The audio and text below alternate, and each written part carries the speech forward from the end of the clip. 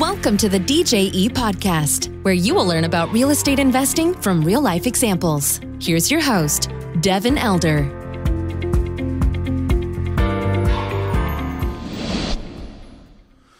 All right, let's get the podcast kicked off. Kind of an in-house thing. Justin Liggitt, welcome. How are you? Thank you. I'm doing well. Thanks for having me today. Yeah, always good to do an in-podcast studio, and today we're doing an in-company podcast. So it's very small today. Good stuff. Yeah, a lot easier to schedule. We just both walk in here, right? I know, right? Yeah. So good. Well, excited to kind of dive in on this episode. We wanted to talk about coming to the close of the year, closing out 2021, what we see for next year. Talk about some of those things. So let's jump in.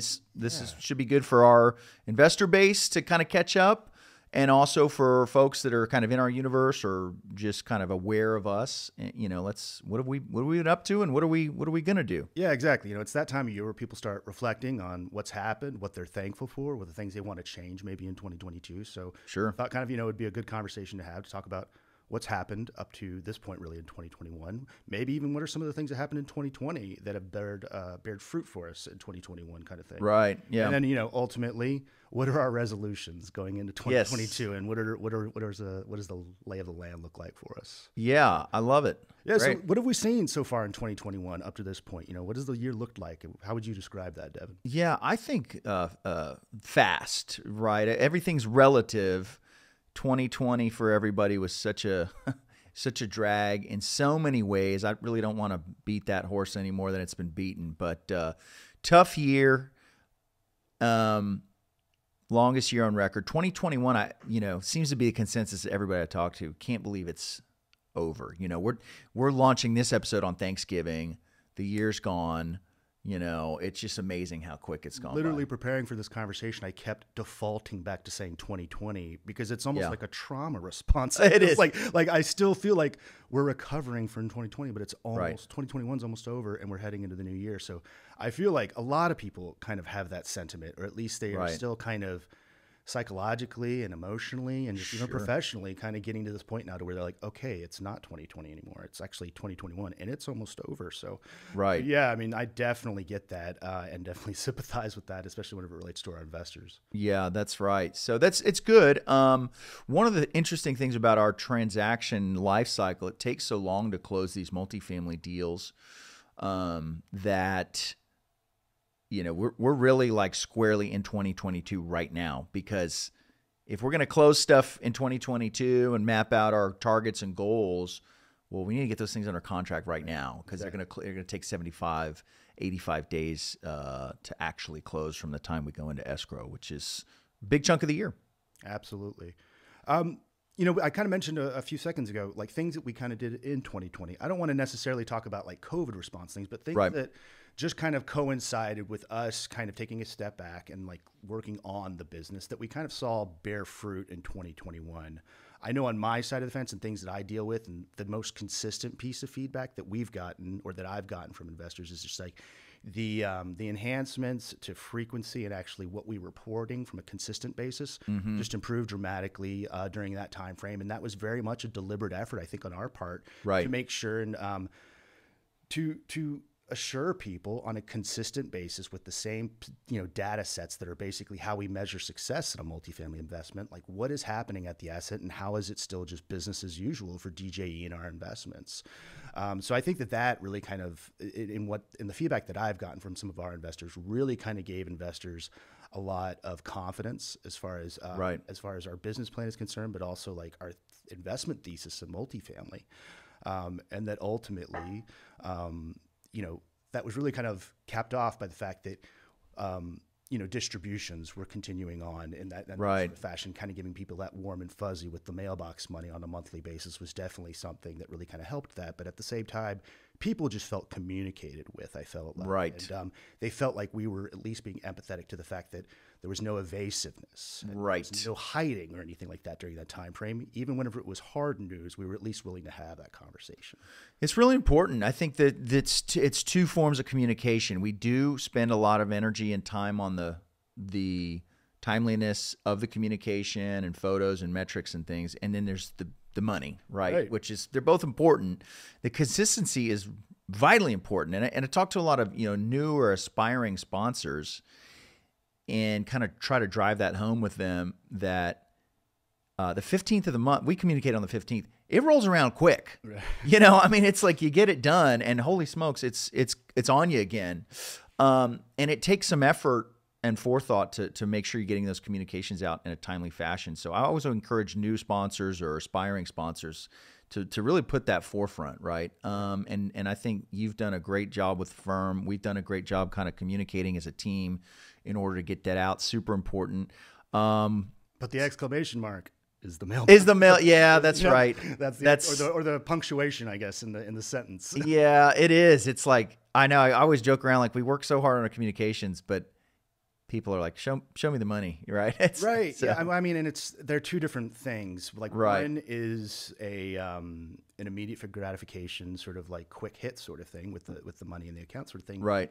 Communications are, I think, something that is a buildup over time. It's something that moves a lot more geologically as far as moving the needle on it, and you just have to build upon it because it's in line with consistency, kind of like we talked about. Right. It doesn't happen overnight.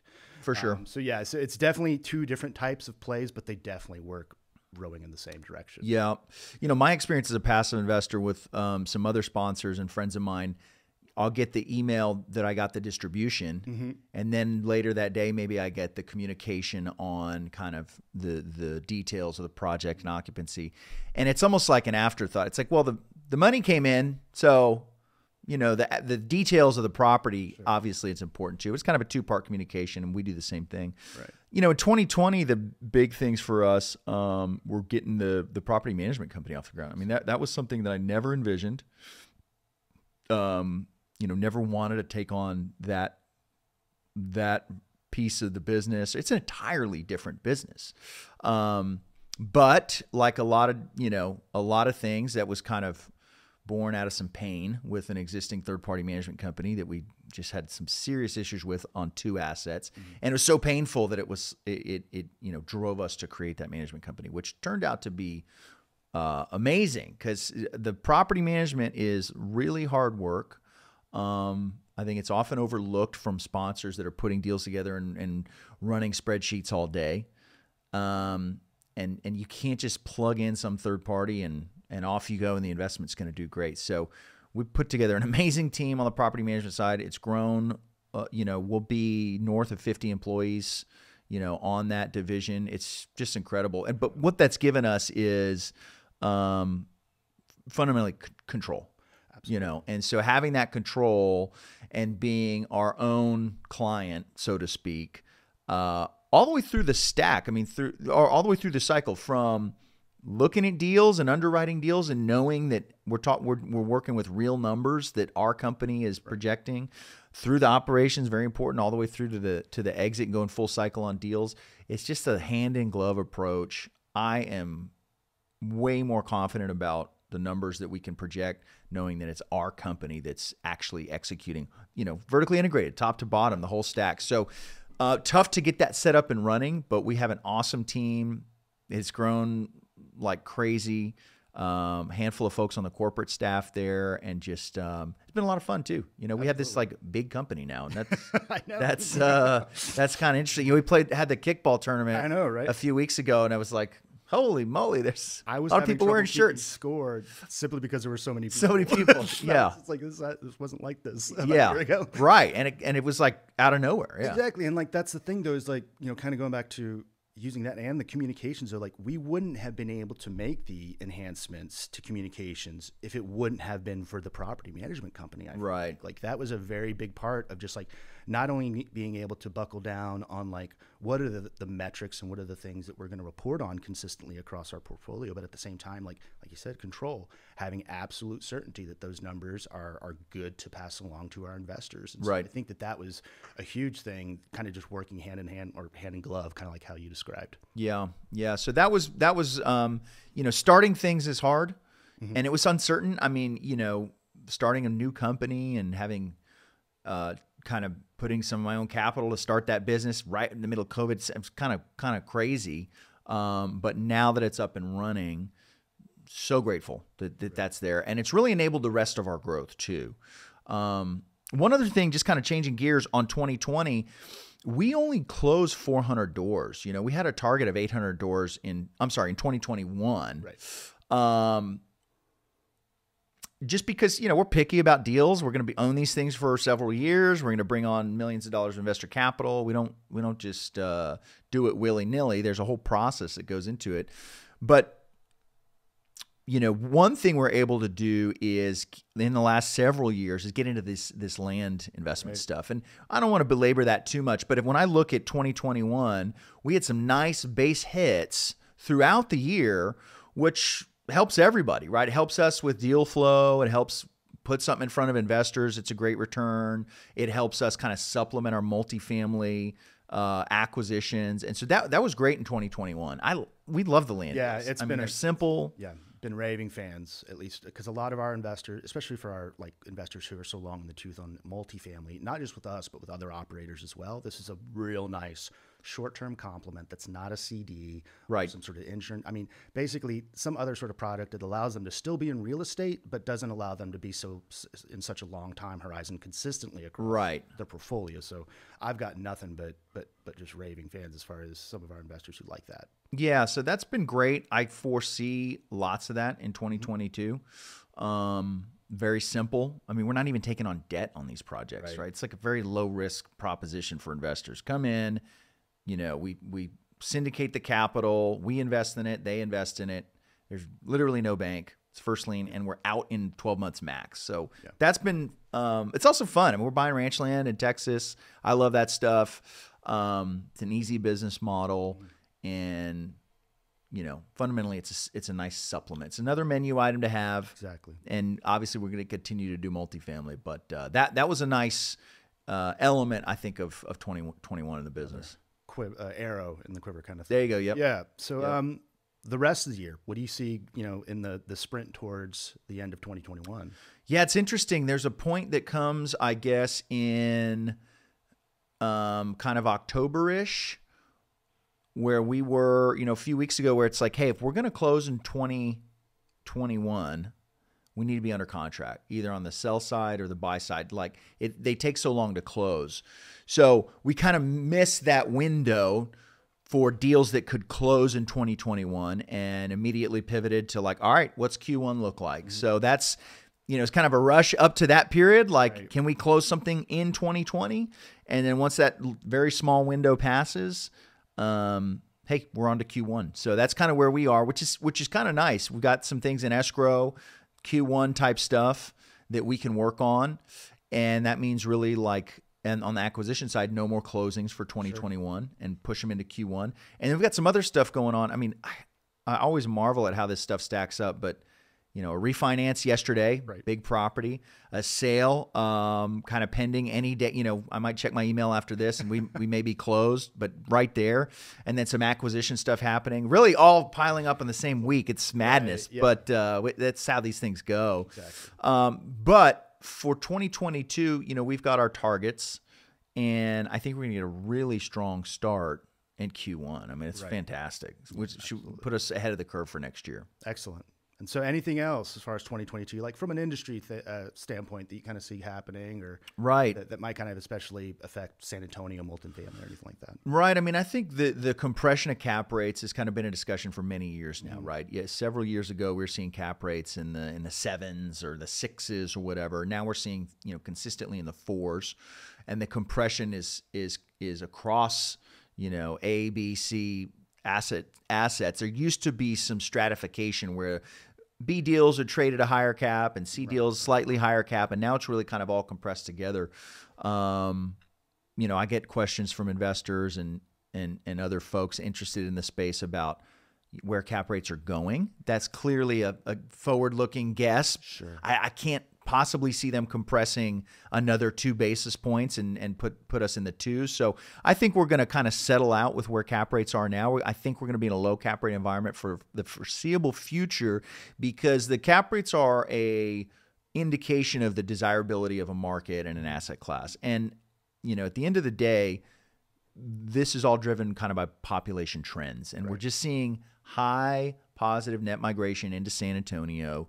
We're seeing San Antonio be a more attractive market for private equity groups from the coasts, that kind of thing. And I think that continues. Now, San Antonio has always been a great market because it's relative to Texas markets, it's slow and steady. It's not, Austin, Texas is this whole other animal. Ukraine every time I drive down. Right. And, too. Yeah. And then Dallas is just this massive market, Houston's this whole other thing. So San Antonio, it's the same thesis we've had for a couple of years, but we've got deep knowledge, expertise, experience, and relationships here.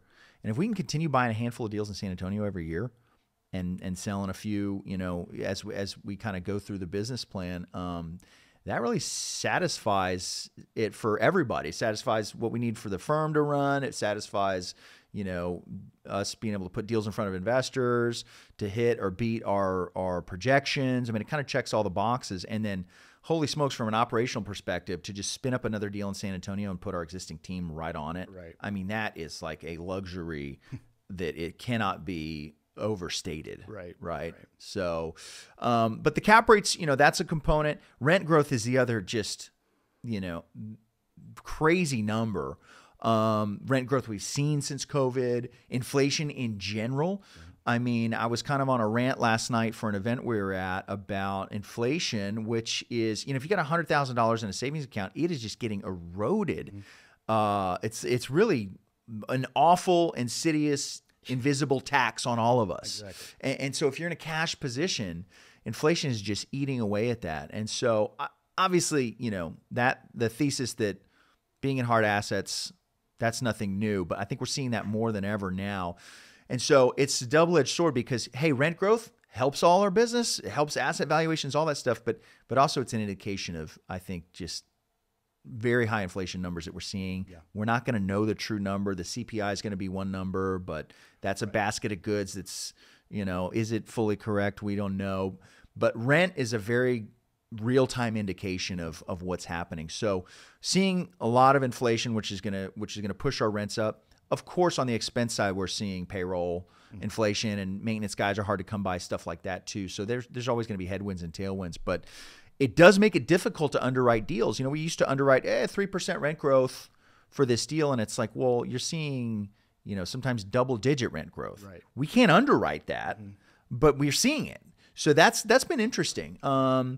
Overall, I think it bodes well. We're buying assets that are irreplaceable. We're buying them below replacement cost.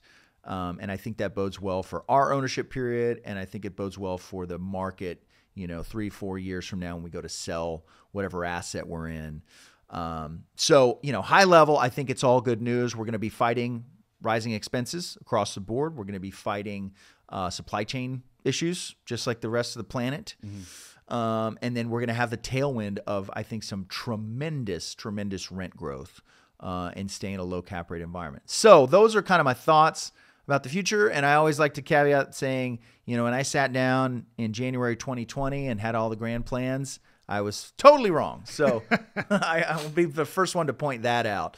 But, fundamentally, multifamily is a very resilient asset class. If you've got a good operator, your capital stack structured correctly, and you're in a good growing market, those are all, if you've got those pieces, I feel real good about placing my own capital in that type of a setup. Absolutely. So, all right. Well, Devin, I really appreciate you taking some time this morning to have a discussion with us, and appreciate all our investors and friends and people in our network who are logging on Thanksgiving when we're publishing today. So have a happy Thanksgiving. Spend some time with your friends and family, and can't wait to connect with you and in the near future. Awesome. Justin, thanks for jumping on. Everybody have a happy Thanksgiving. We'll catch up soon. All right. Thank you. Hey, thanks for listening to the show. Hope you found that educational, entertaining, inspiring, all of the above. If you are interested in seeing future DJE investment projects and you are not already on our list in our portal, you can go to the website, djetexas.com. There's a little button there to schedule a 15-minute call with our team, answer any questions you have, and make sure you get on that list to see that next project that comes out. Also, if you're interested in being an investor that runs these deals, we've got a free 7-module course for you at apartmenteducators.com. A lot of great free content there to ramp up your education in the multifamily investing space. Once again, thanks for listening. We appreciate it. We always appreciate a 5-star review. That helps the reach of the show. That's one way you can give back if you enjoyed it. And we'll see you on the next one. Take care. Thank you for listening to the DJE podcast. For more information, please go to djetexas.com.